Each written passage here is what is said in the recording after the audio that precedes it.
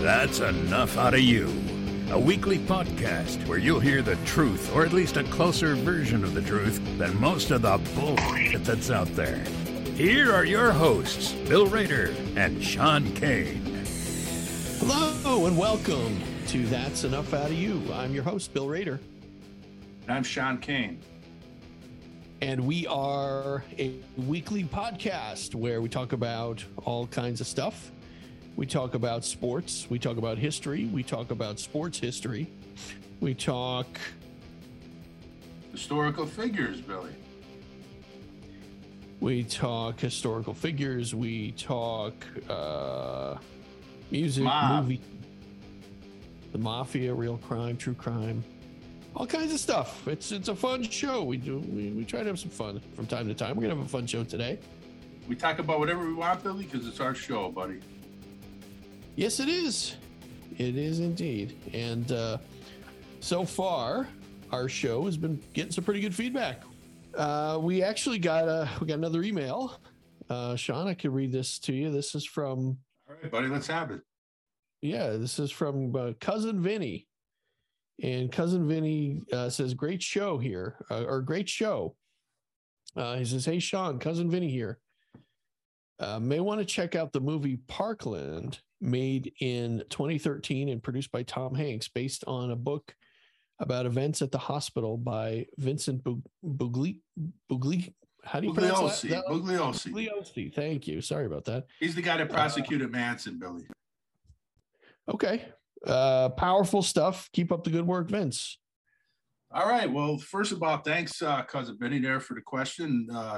We appreciate any question, and I love the feedback. I actually have seen the movie Parkland, and I have actually painfully read the book by Vincent Bugliosi, which is actually like 1,300 pages, Bill, if you could believe that. Wow. But I don't want to sound like I'm attacking Vinny here, because this is a great question, and we appreciate any feedback. And you always got to be open to what other people are saying, what other people write about. You always got to leave yourself open, Bill, to learning new stuff. Like there's always declassified documents coming out. Right. But the truth is that both that movie and that book by Bugliosi have been absolutely destroyed by the declassified documents. I mean, let's start with the movie first, Bill. So Parkland was about the assassination, and it was produced by Tom Hanks. And now here's the problem, Bill. We get two guys from Archibald, like me and you, trying to go up against Tom Hanks, and it's like, it's hard to go up against that star power. And listen, Tom Hanks is a fantastic actor, not taking anything away from him. But anytime that Tom Hanks is producing a show on history or doing an interview talking about history, I get a knot in my stomach, Bill, because he distorts history more than any person I've ever seen in Hollywood. I mean, he actually, in one interview, Bill, he gave a quote that he said, the United States government has lost its credibility, so I'm going to give them some of my credibility. Now, that statement to me means that, why has the United States government lost its credibility? Well, they lied about the assassinations of the 60s, lied about Watergate, lied about Vietnam, weapons of mass destruction. You know what I mean? It's like they lied so much they lost their credibility. So that comment tells me that, okay, so Hanks is going to tell their lies now, and it's going to be more believable because it's coming from a Hollywood star. You know what I'm saying, Billy? Okay. That's the way I take it. I mean, you got a different take on it? I don't have a different take on it. It just seems kind of egotistical to me. I mean, I can't, I mean, Tom Hanks is a great actor. He is somebody who has been in many amazing films. He's won Academy Awards. He's had some of the best roles of anybody probably in the history of Hollywood. But to say that he's going to be the voice of truth, for the United States government, okay. Yeah, it's a little bit out there, Yeah. Especially, a government that's lost its credibility with what I just mentioned, Right. But anyway, let's get to the film, Bill, because first of all, it was a box office bomb. So I think me and Vinny might have been the only two people that watched it. It did not do good. I mean, it just. Honestly, I never even heard of it, Sean. I never heard. Yeah, I try to watch as much as I can. Even if it's got and it had the total slant bill towards the Warren Commission. You know what I mean? It was all pro Warren Commission, and of course Hanks is on record saying that he believes the Warren Commission. And then when he was asked, well, how much of it did you read? He said, well, I didn't read any of it.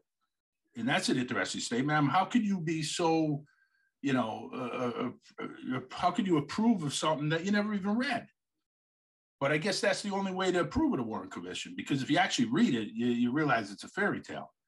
Yeah. But yeah, the movie, Bill, I mean, there were some scenes, I guess, that was pretty well, just very intense, like in the actual hospital at Parkland Hospital, where they were still trying to save the president's life and stuff. But the thing is, Bill, they didn't show the back of the head blowing out. They made that the shot came from the back. There was no front shot, and just all stuff that we now know is not true, because I mentioned before, there's like 40 some witnesses that were all, medical personnel that said the back of the head was blowing out. And you mentioned you could see that in the Zapruder film. Of course, everybody could see that. But if you really want to, talk about Hanks, like the person I mentioned before, an author, Jim DiEugenio, did some great work. And he actually, Bill, he wrote a book that originally was called Reclaiming Parkland. Okay. And it was Oliver Stone who actually asked him to change the name on it. So he changed the name to JFK, The Evidence Today, because Oliver told Jim, he says, Jim, why would you name a book after a movie that nobody's seen? It doesn't make any sense. So, he changed the name, but Jim does a great job in that book. There's actually a whole chapter on Tom Hanks, and he really, goes after Hanks, how he distorts movies, because Parkland isn't the only one. He was also involved with the Post. I don't know if you've seen that movie, Bill, that was on the Pentagon Papers. No, I didn't. Well, the thing about that, I won't go into too much detail on that, but the Pentagon Papers, Bill, was basically the hero of the Pentagon Papers should have been Daniel Ellsberg. He was the NSA analyst that released or that gave out the information actually to the New York Times. He didn't even give it to the New York Post or to the Washington Post originally. So Hanks changed the whole thing. He calls it the Post. It was New York Times that he gave it to. But Daniel Ellsberg is the guy who, the Watergate plumbers were bugging his psychiatrist's office. He was under constant pressure. Nixon was really after him because he didn't want this released. And he's the hero of that story. But he's in the movie for literally like 10 minutes, Bill. And Hanks makes Katharine Graham of the Washington Post the hero. And the thing is, Katharine Graham supported the Vietnam War the entire time under Lyndon Johnson. In fact, Lyndon Johnson has a quote that he said that Katharine Graham was worth more to him than 2 battalion units in Vietnam, because he would send her articles from his people, Bill, that she would pretty much print verbatim of what Johnson wanted and put her name to it and saying how the war is going so good. So she supported the Vietnam War all through Johnson's presidency. And the only reason she turned is because of Richard Nixon. So to make her the hero of the story, Bill, is just, again, it's just Hanks changing the narrative, changing his view. And again, like he said, I'm going to give the U.S. government credibility. I'm going to give him my credibility. Yeah, Sean, we'll have to do an episode on at least one episode on the Vietnam War. There's so much. Oh, we do. And you know what, Bill? There is so much information on Vietnam. We definitely got to do it. And we got to do an episode on Watergate, Bill. Yeah. Watergate, absolutely. So much stuff on Watergate. And it ties in, and there's such just tremendous. We could go down so many roads with Watergate. But, and just to finish, Vinny's question, Vince Bugliosi, he wrote this book on the Kennedy assassination that the movie Parkland was based on. And like I said, it was 1,200 pages, and it's all filler, Bill. Like, it's all general information. He wrote the book. He never left his house. Like, how could you write? He wrote it from his office. He wrote the whole book from his office. How do you write a book about the Kennedy assassination? You never go to Dealey Plaza. You never go to New Orleans. You never interviewed the people, that were interviewed in the Warren Commission or whatever. And the thing is, just to give you an example, he says, one of the things he says in the book is how, all you have to do is read the Warren Commission volume on Jack Ruby. And then you realize that there was no conspiracy. Well, I'm sorry, Vince Bugliosi, I did read that volume. And the thing is, Bill, I forget the number of the volume for the Warren Commission, but it's all on Jack Ruby. And it's like 700 and some pages. And half of it, Bill, if you could believe this, is on Jack Ruby's family dental records. And Jim Garrison found this, and he says, listen, he said, even if Ruby was accused of biting Oswald to death, his family dental records are not relevant to the investigation, right? So why were they in there? To fill up, Bill. They're filler, just to make it look like, hey, we have this 26 volumes, and look how thick they are. Like each volume is like, close to 1,000 pages, some are over 1,000. So how could we be telling something that isn't true with all this information? Well, it's the same thing with Bugliosi's book. It's 1,300 pages. But the thing is, like half of the book is just like general information that has no relevance to the case. It's just filler. But who the heck is going to read, that many pages? Nobody wants to read a book that long. Like Alan Dulles said, Americans don't read.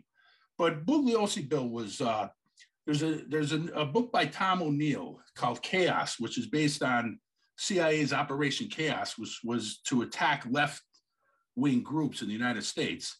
And it ties in the CIA to Charles Manson. It's a tremendous book, and we should actually do an episode on that sometime down the line. But O'Neill absolutely destroyed Bugliosi. It came out that Bugliosi was a wife beater. He planted evidence. He intimidated witnesses. He should have been disbarred. And actually, one of the worst stories that O'Neill found on Bugliosi was that you heard of the old expression, like the kid looks like the milkman. Well, in those days, they did have the milkman that went door to door.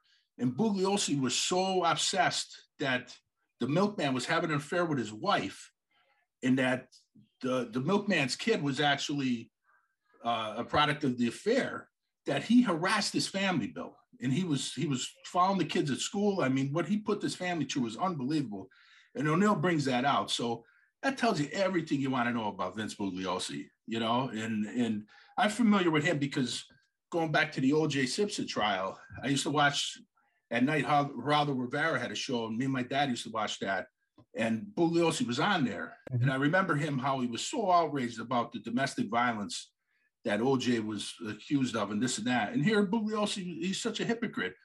He was just as bad, so I don't think anything that Bugliosi says could be taken literally. So, but to Vince's question, it's great to have this stuff. Like, we have to address this stuff, and it's important to just not ignore it, like, because both of those, that movie and the book pretty much go against everything that we've been saying on our podcast. Right. So it's important to address it, And it's important to take, movies with a grain of salt, and sure. And, you have to discover, you have to do some research and some reading and to find out, hey, is this accurate, or is this kind of made up? But Bill, let me ask you a question. Why wasn't that movie attacked? It was attacked by the critics because it was a bad movie, but it was never attacked for the accuracy of the movie.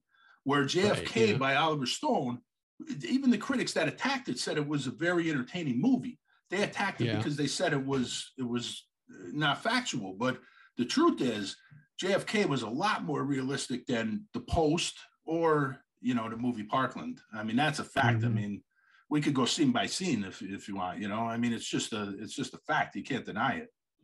Yeah. And all of these movies have a certain amount of well, sure, liberties taken for dramatic there's one effect. thing to take a liberty, Bill, but when you completely change history and you make somebody a hero that should have been a hero, or you take the hero out of the story completely, like you did with Daniel Ellsberg. I mean, that movie, The Post, I mean, that's like making the movie Jaws, Bill, and you have the poster of the great white shark, and it's coming up from the depths, going to attack the surfer. And then the great white shark is in the movie for 10 minutes, and the rest of the movie is about Orca the killer whale. It makes no sense. You know what I mean? I mean, Hank's just like, he just twists everything around, and just, it's frustrating. But like you said, he's a great actor. You can't take that away from him. He's got a powerful name, and two guys from Archibald are trying to say that Tom Hanks is telling the people something that isn't true. And that's what we're up against, buddy. Yeah. So thanks for the question there, Cousin Vinny, and keep them coming, buddy. Keep them coming. Great question, and led to some good discussion. Yeah, so thank you. Absolutely. I'm sorry they're a little long-winded answer, Bill, but I mean, that's such an important question that, you know, you can't answer that question in a minute. Right. Yeah. All right. Good. Cool. So what we decided our topic would be today, Sean, is we're going to talk a little wrestling, a little squared circle today. Let's do it, professional buddy. Let's wrestling. do it. All right. So it's pro wrestling, something that we're both interested in. And interested in it. So at one point we were both obsessed with it. I don't know. Certainly not now. No, not now, but in the 90s though, Bill. I remember me and you getting the pay-per-views. Yeah. Getting that box. Remember we used to go down and get the box and pay for the pay-per-view every month. Yeah. We would at that, I think it was the late 90s, we were watching WCW, but right. That was the heart of the NWO. That's right. NWO versus WCW, and then right. And then the WWF, which became WWE, started to come on in the later 90s, probably 98, 99. It started to sort of overtake the popularity of WCW. And of course it continues today, and WCW is a thing of the past, but that was the second, I would say, golden age of wrestling, the original golden age, I think, and maybe the one that certainly I always reminisce about and think about is the 80s. And Sean, I don't know when did you start following wrestling? Well, it would have been probably around 1980, Bill. It was, my grandfather was a huge wrestling fan, and he took me down to Scranton CYC. And we went down there, and Andre the Giant was down there. He was the headliner. Yeah. And we were in the hallway when Andre came by. And I just remember, now I'm a little kid at the time, but I'm like 9 years old. My brother's like 5. We were there in the hallway, and Andre was just he is just massive. And he put his hand on my head, Bill, and I thought he was going to squash it like a grape. Like, he was just so Wow. massive. But yeah, I mean, that was really the first time. And then I used to, Saturdays, I always go to with my grandfather. We watch pro wrestling every Saturday morning. Yeah. But every time, I just remember so many times going down to CYC, he'd take us down there. I mean, he just loved it. And one of his favorite was Polish Power Ivan Putski. So every time he was down to CYC, yeah. Yeah. Yeah, that's great. I think I can't remember which wrestling I started watching first, if it was WWF or NWA, but I started watching both of them probably around 83, 84. And I think I was more into the NWA than I was WWF. And I think mostly because WWF sort of around that time, 84, 85, really became more, I don't know, I guess cartoonish, right? You started seeing more, like Junkyard Dog and right, Tito Santana. Yeah, I mean, not that those guys weren't entertaining. They were, but I guess I just enjoyed I don't know. I enjoyed sort of the more no-name type of the less flashy wrestlers. And also, Bill, I think that was actually when they kind of changed from, there wasn't actually as much wrestling per se in those. It was more about entertainment. It was more about the drama. It was more about the mic skills. You know what I mean? And that's where, it kind of took away from the actual wrestling. Well, it actually became that's when they brought in rock and wrestling, right? They started bringing in mainstream celebrities, Cyndi Lauper. It was like a soap opera. It became like a soap opera. Well, I think it was always a soap opera, but I think that at that point the WWF was trying to reach a mainstream audience. They were trying to compete with, and they did. The larger, absolutely did, and I think it did a couple of things. It certainly brought in more of an audience. It made it more family friendly, where you could now take your kids to see these wrestlers, and it was fun. You could watch it on television, and there were these larger than life characters. And of course, that, in my opinion, culminated with the 1987 WrestleMania 3, which was in the Pontiac Silverdome. I'm sure you remember that one, Sean. Sure, I was there. Actually, I remember going with my grandfather down to CYC. They had it on the big screen. I was there too. Yeah, I was there. Hulk Hogan against Andre the Giant. Yeah, that's right. We watched it on closed circuit, and I remember specifically what may be considered the greatest match of all time, maybe to this day, which was Randy Savage against Ricky Steamboat. And I don't know, Sean, who you were rooting for, but I was rooting for Randy Savage. I think I may have been the only one in the building. No, I was rooting for him too, Billy. He was always a favorite of mine. Yeah. I always like the heels more. I was rooting for the bad guys. Too. Yeah, me too. Me too, for sure.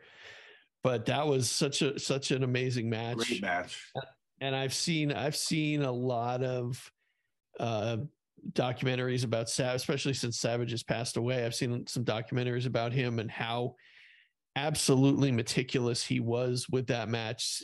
Steamboat has talked about it, where I think Savage filled up something like 3 legal sized notepads and literally line by line every single move, and made Steamboat memorize it. And he would, he'd call Steamboat up and he'd say, Ricky, okay, man, what are we doing next? What comes after the leg drop, and what comes after the fling into the ropes? And Steamboat, would say, Randy, take it easy, man. We got plenty of, we'll do it. And he said Savage was just so meticulous about it and just wanted it to be perfect, even though he was loose. He knew he was going to lose the match. He just wanted it to be the best. And I remember, never forget that match. It was so exciting.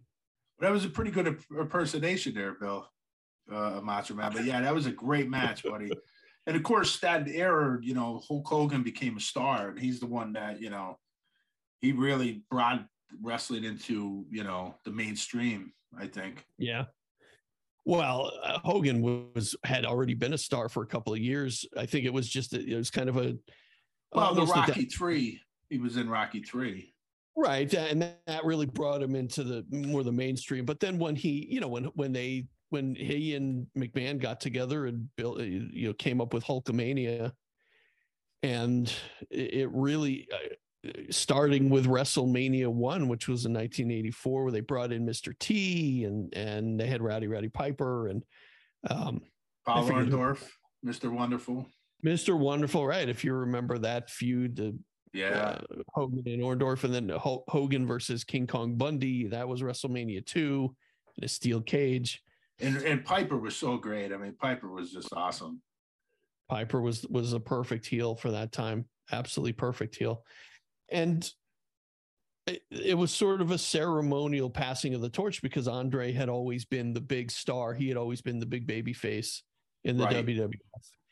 And when he knew things were coming to an end for him as far as his wrestling career, he just wasn't able to keep up the schedule. He wasn't able to do the things he used to be able to do when he was younger and felt better.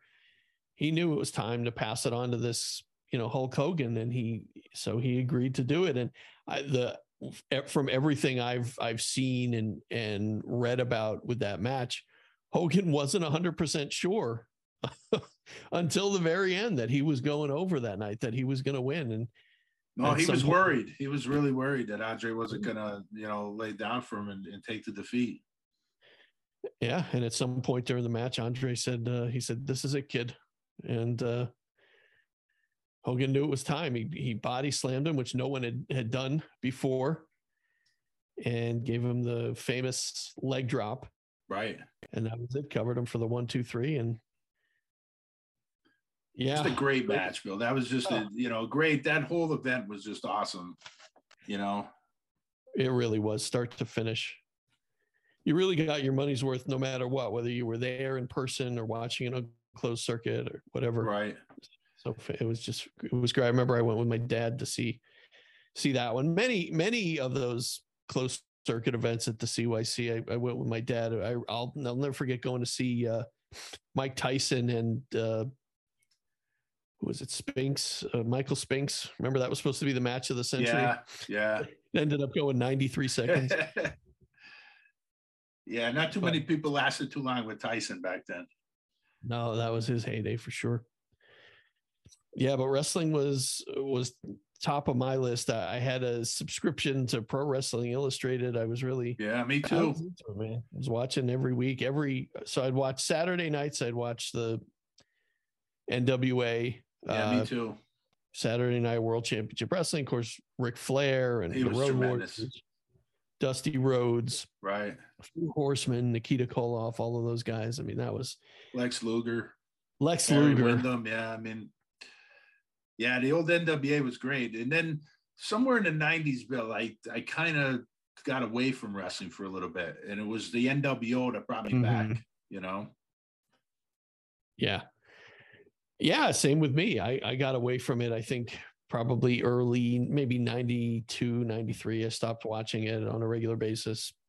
But I would see every now and then. I saw that, when Hulk Hogan skipped from WWF to WCW. I think there was some time in between where he was on television shows and stuff like that, but then he signed with WCW. So of course I noticed that, but wasn't really watching on a regular basis. And then you guys kind of got me back into it when you started telling me how great it was. And I started watching again, and it was a lot of fun. And it was, with the NWO, those guys were they were a rare kind of combination of heel and cool. Right. And I think that's where, if WCW made a mistake, it was making those guys as cool as they were, because well, the thing is, and you're talking about Kevin Nash and Scott Hall. I mean, those guys, the outsiders, they were just tremendous. And you're right. Yeah. They try to make them bad. Like no matter what they would do, the people would there'd still be a following there. The people that just loved them, no matter what they did. And that's where the problem was.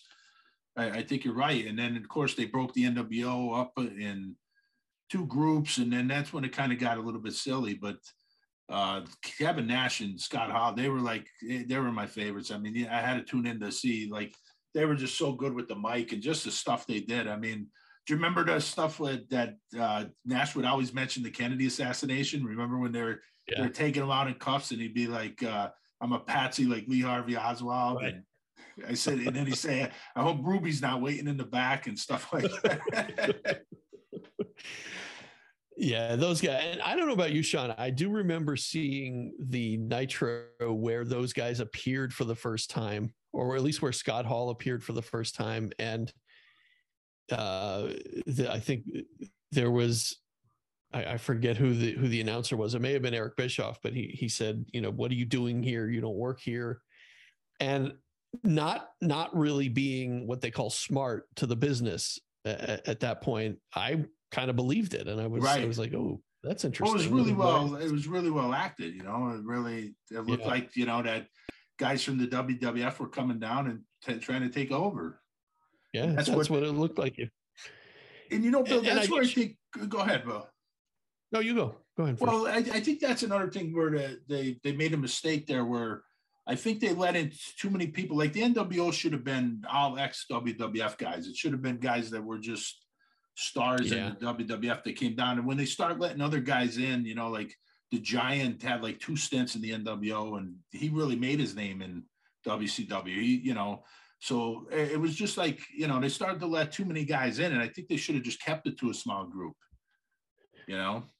Yeah, I agree with that. And they really should have made it so that you hated those guys more and you loved the WCW guys, because it just, when you have a situation where you're trying to, you're trying to get the fans to root for one side and they see right through it. Well, I think the problem, Bill, I think they try to do that, but I think like Holland Nash, no matter what they would do, they would hit guys with baseball bats and spray paint NWO on their back, and people would cheer them. Right. No matter what bad thing they did, the people just loved them because they, like you said, they were just too cool. They were great with the mic, and they were just a must see. Like, Hogan, when Hogan turned, that was huge. When he turned, but for me, it was always, I wanted to tune in to Holland Nash. I mean, those guys were tremendous. And the WWF kind of took advantage of that. They saw, hey, the crowds are cheering for the anti-hero now. They don't want the guy who preaches to say your prayers and take your vitamins, and they want the guy who's going to give you the finger and who's going to drink beer. And that's when Stone Cold Steve Austin kind of came in his own. And yeah, absolutely. The other thing for me, Sean, that changed and really got me involved with it was when you could start reading about the behind the scenes things happening on the internet, because in the 80s we didn't have that. I had Pro Wrestling Illustrated, which, Pro Wrestling Illustrated is as fake as wrestling is, right? It's right. As scripted as wrestling. So you weren't really getting any inside information, but with the websites, I think Dave Meltzer was one of them, and there were a bunch of them where you could log in and you could see, hey, this guy's in the building tonight, which means he's going to be on the show, or this guy's leaving the WWE and or WWF or, WCW, whatever it was, and he's going to jump ship. And then you also had the ECW guys, right, which was Extreme Championship Wrestling. That brought a whole new spin on it, where it was, and I went to a couple of those ECW shows live. What'd you think, Sean, when you went to those shows? Oh, they were great. I mean, Raven was tremendous, and Saturn, and those guys were just great. I mean, it was extreme. It was different. Yeah, it was all of a sudden chairs. If you hit a guy with a chair, you didn't get disqualified. It was part of the show. Yeah.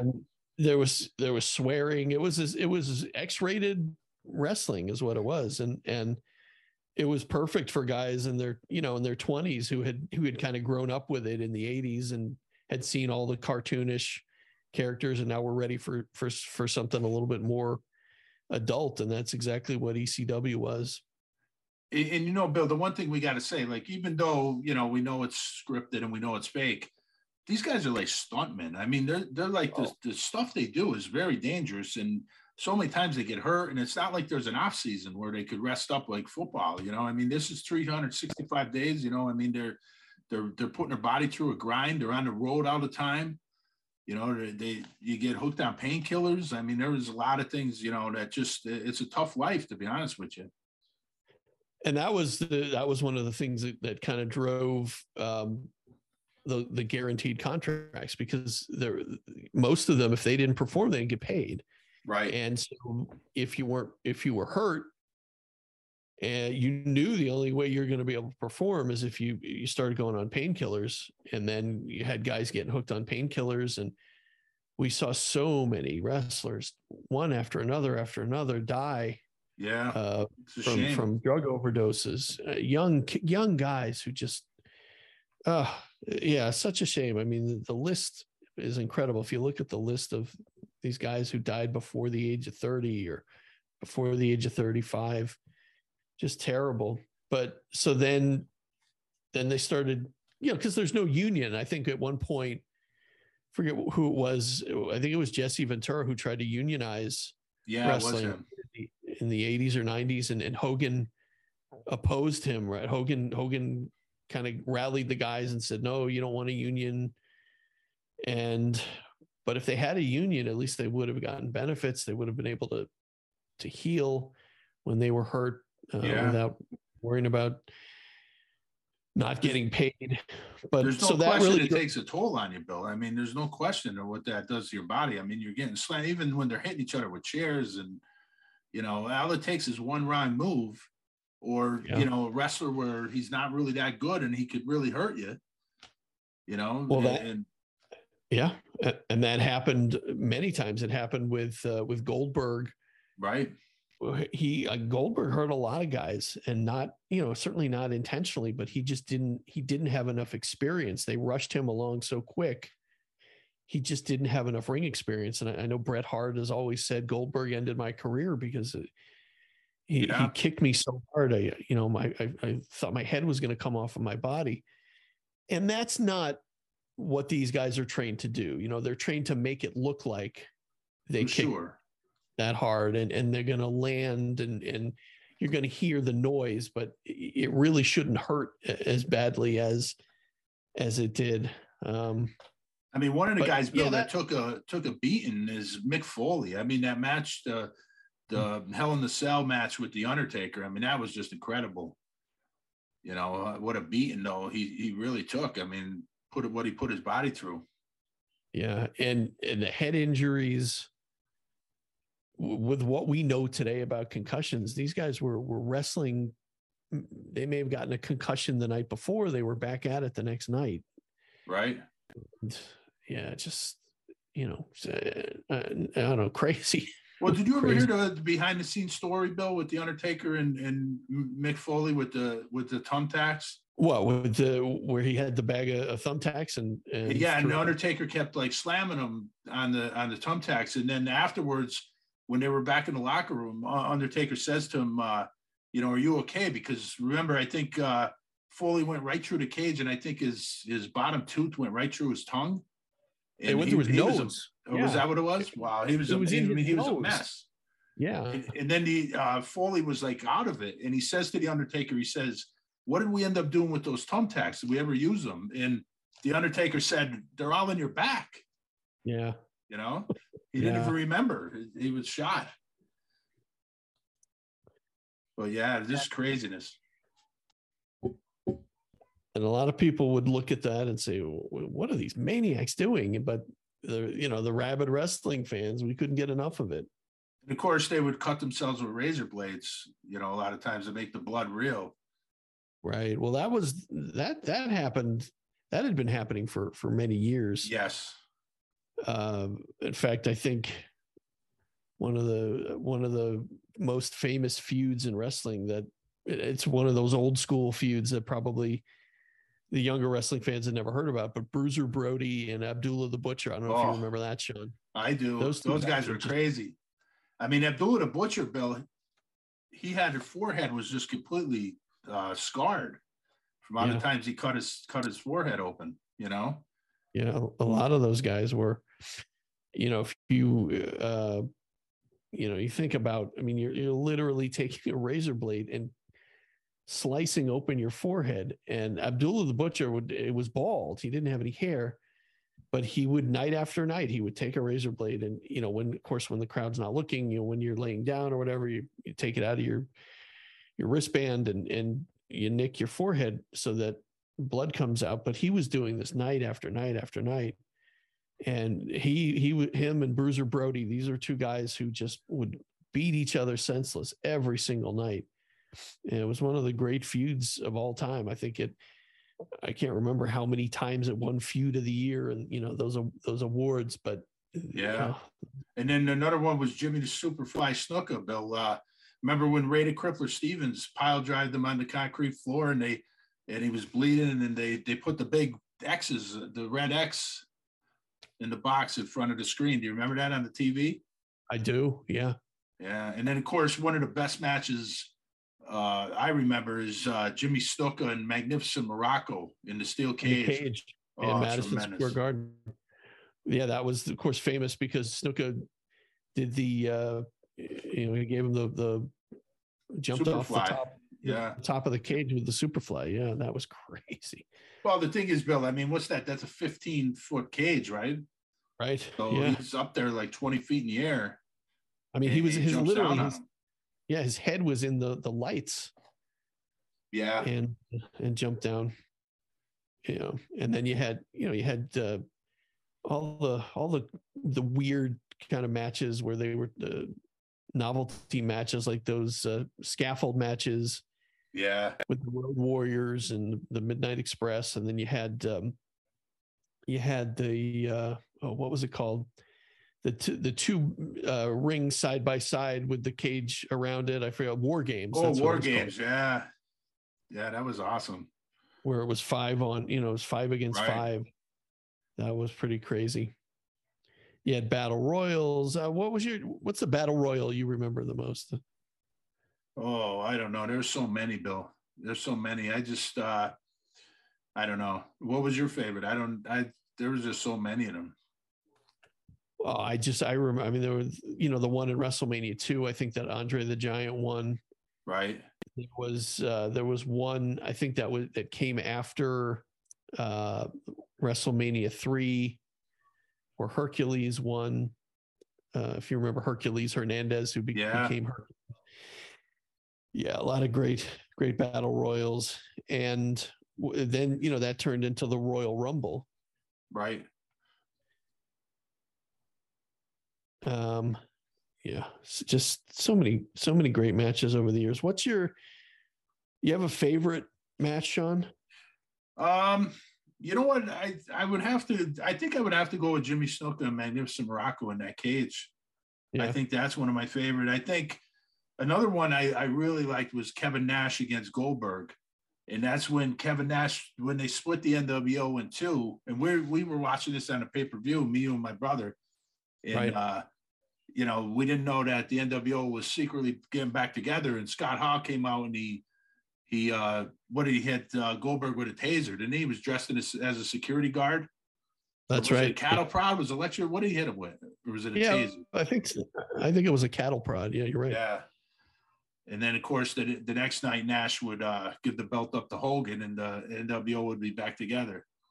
Right. But I think that was a great match because that was Goldberg's first loss. I remember that. That was a great match. There's just so many, Bill. I mean, Ric Flair had so many great matches. I was going to say, Ric Flair was probably my favorite wrestler of all time. And he had some classics. Going back to his matches in the early 80s with Dusty Rhodes, Harley Race. He had some classics with Sting. There was that one on the first Clash of the Champions that went the 45-minute time limit, which ended up, of course, with Ric Flair in the Scorpion Deathlock, and the time expired and everybody thought Sting had won. Right. That was a good match. And then he had great matches with Ricky Steamboat. I mean, some classics with Ricky Steamboat. There was a 2 out of 3 falls match that was amazing. Yeah, Flair was just, and another great one, Bill, was Bret Hart against Stone Cold when they went into the match where Stone Cold was actually the heel and Bret Hart was the good guy. Remember, and they kind of turned roles. They switched roles during the match because the people were actually starting to cheer for Stone Cold. Right. Yeah, that was the double turn. There were a few of those I remember. I think there was one with Flair and Hogan where Flair went in as the good guy and Hogan went in as the bad guy, and they started cheering for Hogan halfway through it. I don't know if you remember that one. I remember, yeah. And of course, The Rock, Bill, when The Rock first came out, remember he was not popular at all. Remember, the people just didn't like him. And then when he had that first, he came out as Rocky Maivia. Yeah, well, Rocky sucks was the big chant, right? Yep. And then once he turned and he started saying all these crazy things with the mic, I mean, it was just, he became really popular. Yeah, I think for me, the one that stands out the most is when Chris Jericho made his WWE or WWF debut, and he did it right in the middle of The Rock doing an in-ring promo, and then Rock kind of went on to tear him down. I remember that. Yeah. Classic. But there's so many great ones, bro. I mean, we could go on forever. Yeah. We'll have to do another show on wrestling. Oh, we'll do more shows on wrestling. Hey, Sean, how I found some pretty good trivia questions online. You up for a wrestling trivia? Yeah, hit me with it, buddy. I'm a little rusty. I haven't been watching. Once in a while I'll go on YouTube and watch some old matches. But yeah, hit me with them, buddy. See like what I remember. Yeah, these seem like they're fairly simple ones. They're from so it's WWF 1980s. Okay. All right. There's 15 of them. So let's see how you do. Let's see how you do. Okay. So the question 1 is okay, here we go. Before the Honky Tonk Man, of course we all remember him. Yeah. Who held the record for the longest reign as Intercontinental Champion? I'll give you the choices here. It's either Tito Santana, Don Morocco, Randy Savage, or Pedro Morales. I think I know this one. I want to say Morocco, Bill. Was it Morocco or was it Morales? I think Morocco. I'm going to go with Morocco. Okay. I think it's Morales. You want to go Morocco? Let's go Morocco. And let's see. What do I do? Hit enter? It's probably Morales. I have to wait until we're done with these to get the answer. All right. So you're going with Morocco. All right. Number 2, and then we'll go back and we'll tell you the answers when we're done. All right. Number 2. This is an easy one. Who was the Rick Derringer song "Real American" written for? I probably don't even have to Hogan. give you the choices. Yeah. All right, Hogan. That's an easy one. This one I'm not sure about. Who managed the Glamour Girls? I don't remember the Glamour Girls. Was it Jimmy Hart, Captain Lou, Fabulous Moolah, or Joyce Grable? Well, I don't know. I'm going to give a guess, Bill. I'm going to say Jimmy Mouth of the South Heart, but that's Jimmy just Hart. A guess. Yeah, I have no idea on that one, so I'll go with you on that one. This one's pretty easy. What venue hosted WrestleMania 4 and 5? Is it Madison Square Garden, Trump Plaza, Los Angeles Sports Arena, or Skydome? I forget, to be honest with you, but I remember Detroit was WrestleMania 3, but I don't remember. Do you remember? Yeah, I do. I remember. It was Trump Plaza. Okay. So we'll go with Trump Plaza.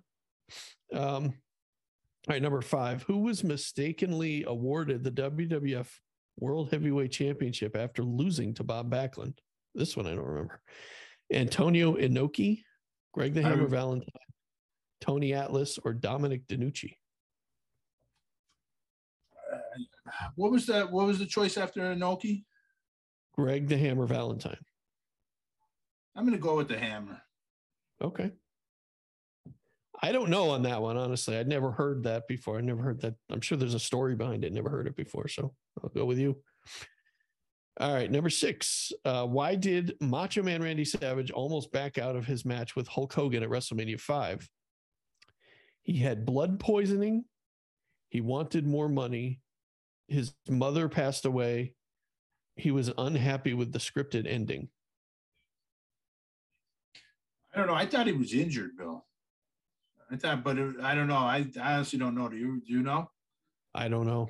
You want to go with, well, the closest one to that is he had blood poisoning. You want to try that? I don't think it was that. I was thinking like a back injury. So maybe I just say maybe because he didn't like the script.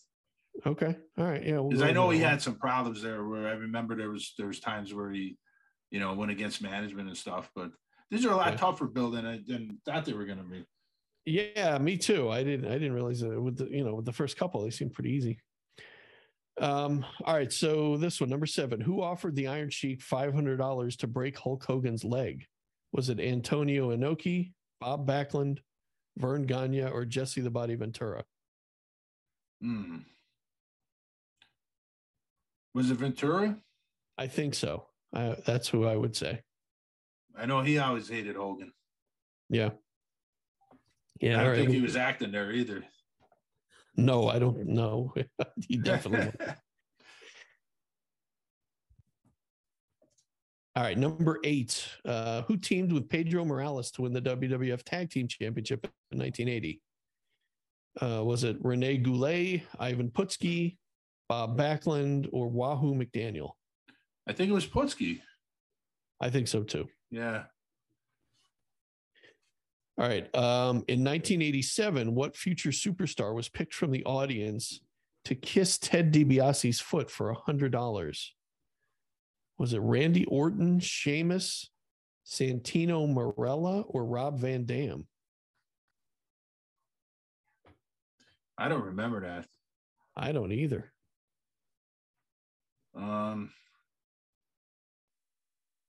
Who was after Orton? Who was the second choice?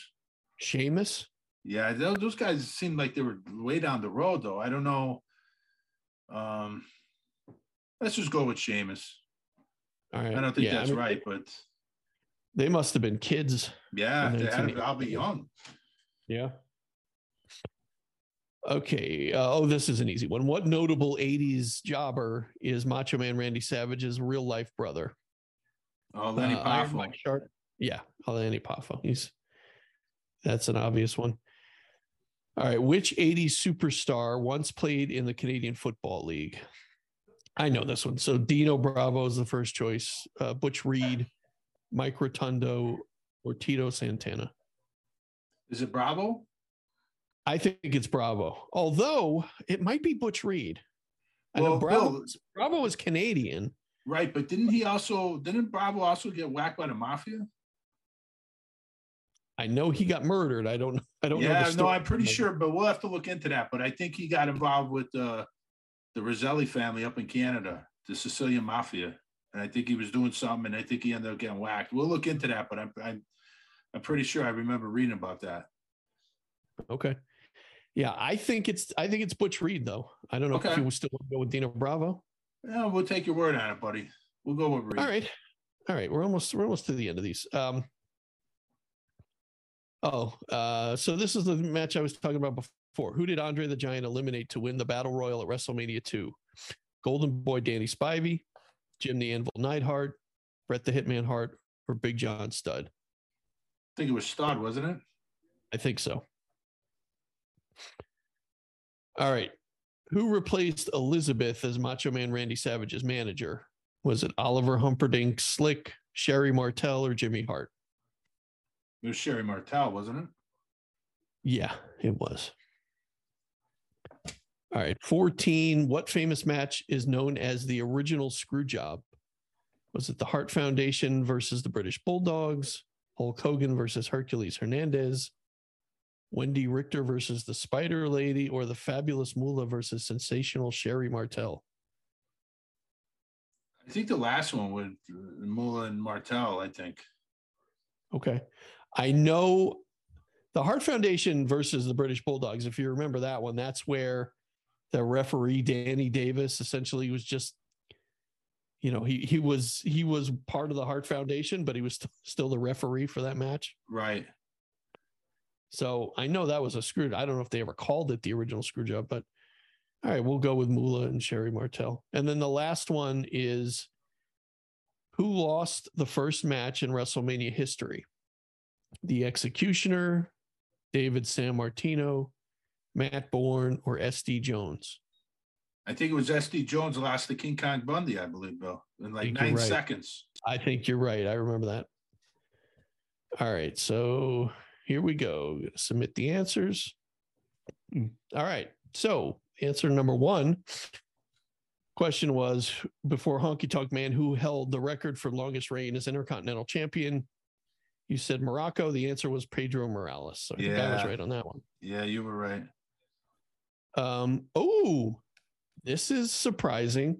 So Rick Derringer wrote the song Real American. It was not originally written for Hulk Hogan. It was originally written for the U.S. Express. Wow. Yeah. So if you remember at that time, Hogan's entrance theme was Eye of the Tiger. That's right. Yeah. Wow. All right. So we're both wrong on that. All right. Who managed the Glamour Girls? You said Jimmy Hart. You were right. What venue hosted WrestleMania 4 and 5? It was the Trump Plaza. Who was mistakenly awarded the WWF Championship after losing to Bob Backlund? You were right. Greg the Hammer Valentine. All right.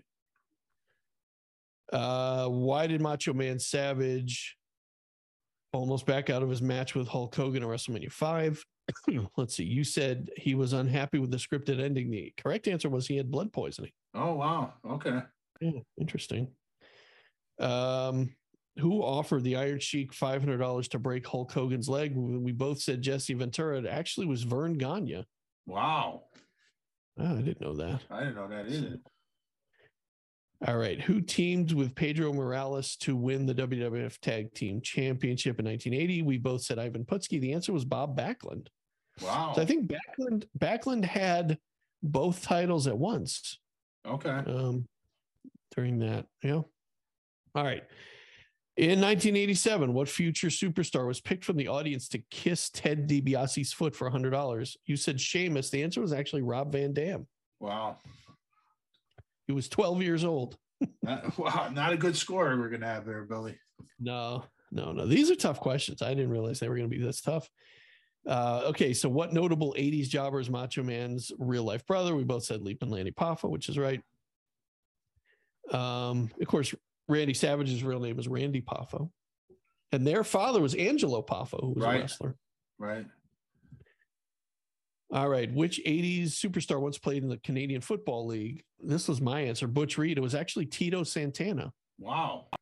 Yeah, I didn't know that.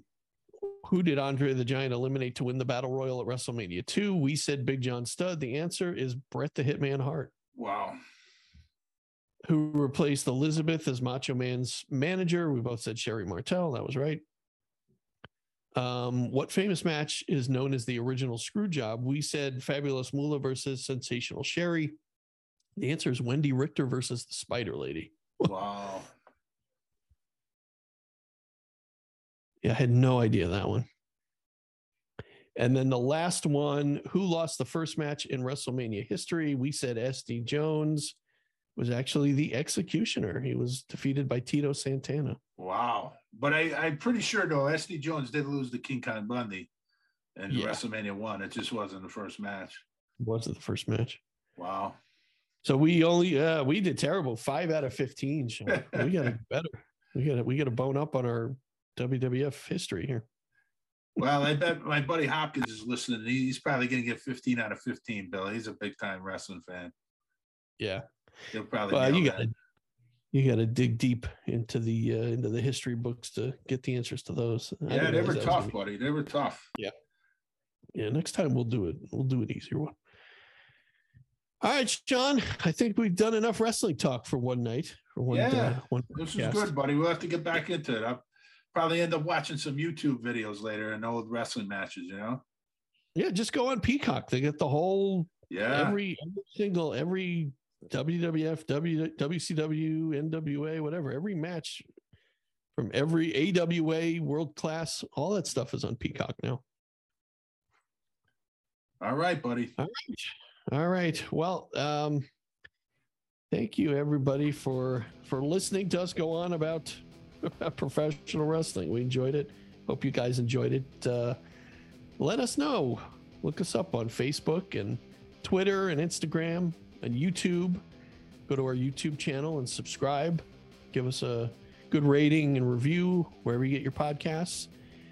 And also take note that our shows come out on YouTube a day before they come out for the podcast app. So if you are sitting around desperately waiting for the next That's Enough Out of You to come out, go to YouTube because we'll be there the day before. So if you have a question for us or comment or feedback, you can email us. That's Enough Out of You show@gmail.com. All right, Sean. Buddy. Take it easy, man. Have a good night. Okay, buddy. Good night, everybody. All right. That's Enough Out of You.